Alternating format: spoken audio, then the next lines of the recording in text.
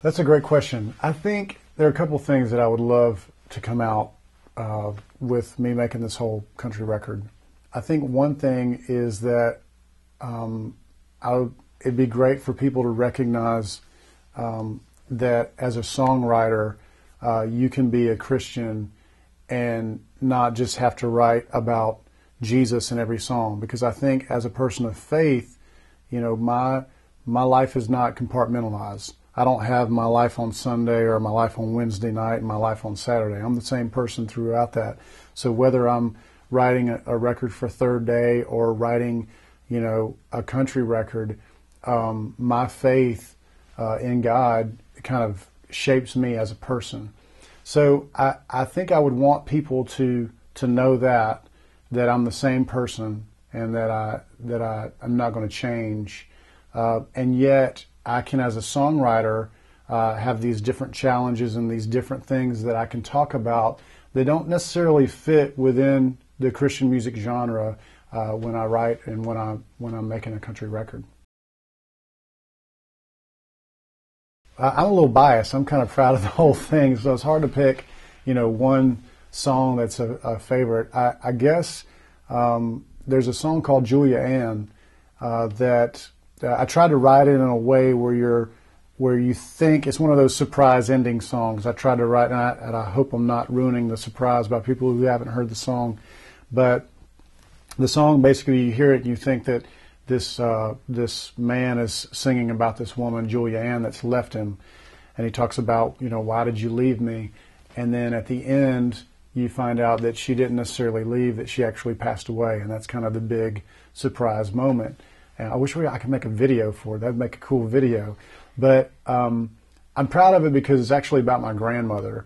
And I wrote it in a way where you wouldn't know that you would think that a man's talking about a woman. But it's about my grandmother who passed away when I was in high school. And I was really close to her. And her name was Ann Julia. So I just kind of flipped her name around and wrote Julia Ann. And so it's kind of a song that I wrote for her. Yeah, Miracle is the new Third Day album. It'll be out November 6th, and I'm very fortunate to get to make two different records within a 6 month to year timetable, and not a lot of artists get to do something cool like that. And I made a Christian record and a country record, and I feel like they both stand on their own and are great records. Of course, I'm biased. I'm going to hopefully think that, but Miracle is a very different record for us in Third Day. We've got to work with a producer named Brendan O'Brien, who's one of the biggest producers in rock history. He's worked with great artists like Pearl Jam and Train and Bruce Springsteen, and most recently with The Fray. And so this guy who's made all these great records that we've loved for not only back in the day, but today as well, to get to work with him, to be the first Christian band that he's ever worked with, and to have him love the record. And there's one song specifically that we worked on that he said is one of the greatest things that he's ever recorded. So it's a really an album that we're proud of and can't wait for people to hear. And I think we found a great balance between being Third Day and who we are, and having that sound that people like who are Third Day fans, but at the same time kind of taking a step forward and in a different direction to have something fresh and new for our fans to hear. Yeah, there's a few songs that I think will surprise our listeners on the new Miracle CD.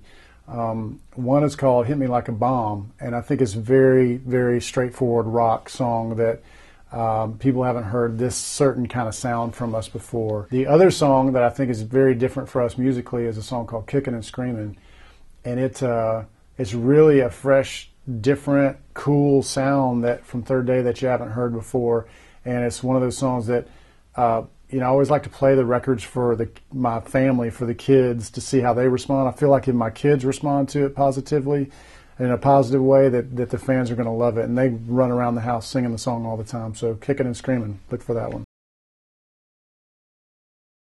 The work that we've done with World Vision has affected my life in a lot of different ways. And I think to not only be the lead singer of a band that's worked with an organization for so long to help bring about the message of World Vision and what they do, and to share that with our fans, but in turn to have our fans respond in such a positive way that in the past 15 or so years that our fans have sponsored over 20,000 children and helped bring about food for kids that don't get a lot of food, or clean water for families, or medicines that are much needed in third world countries, or education that's so important to kids.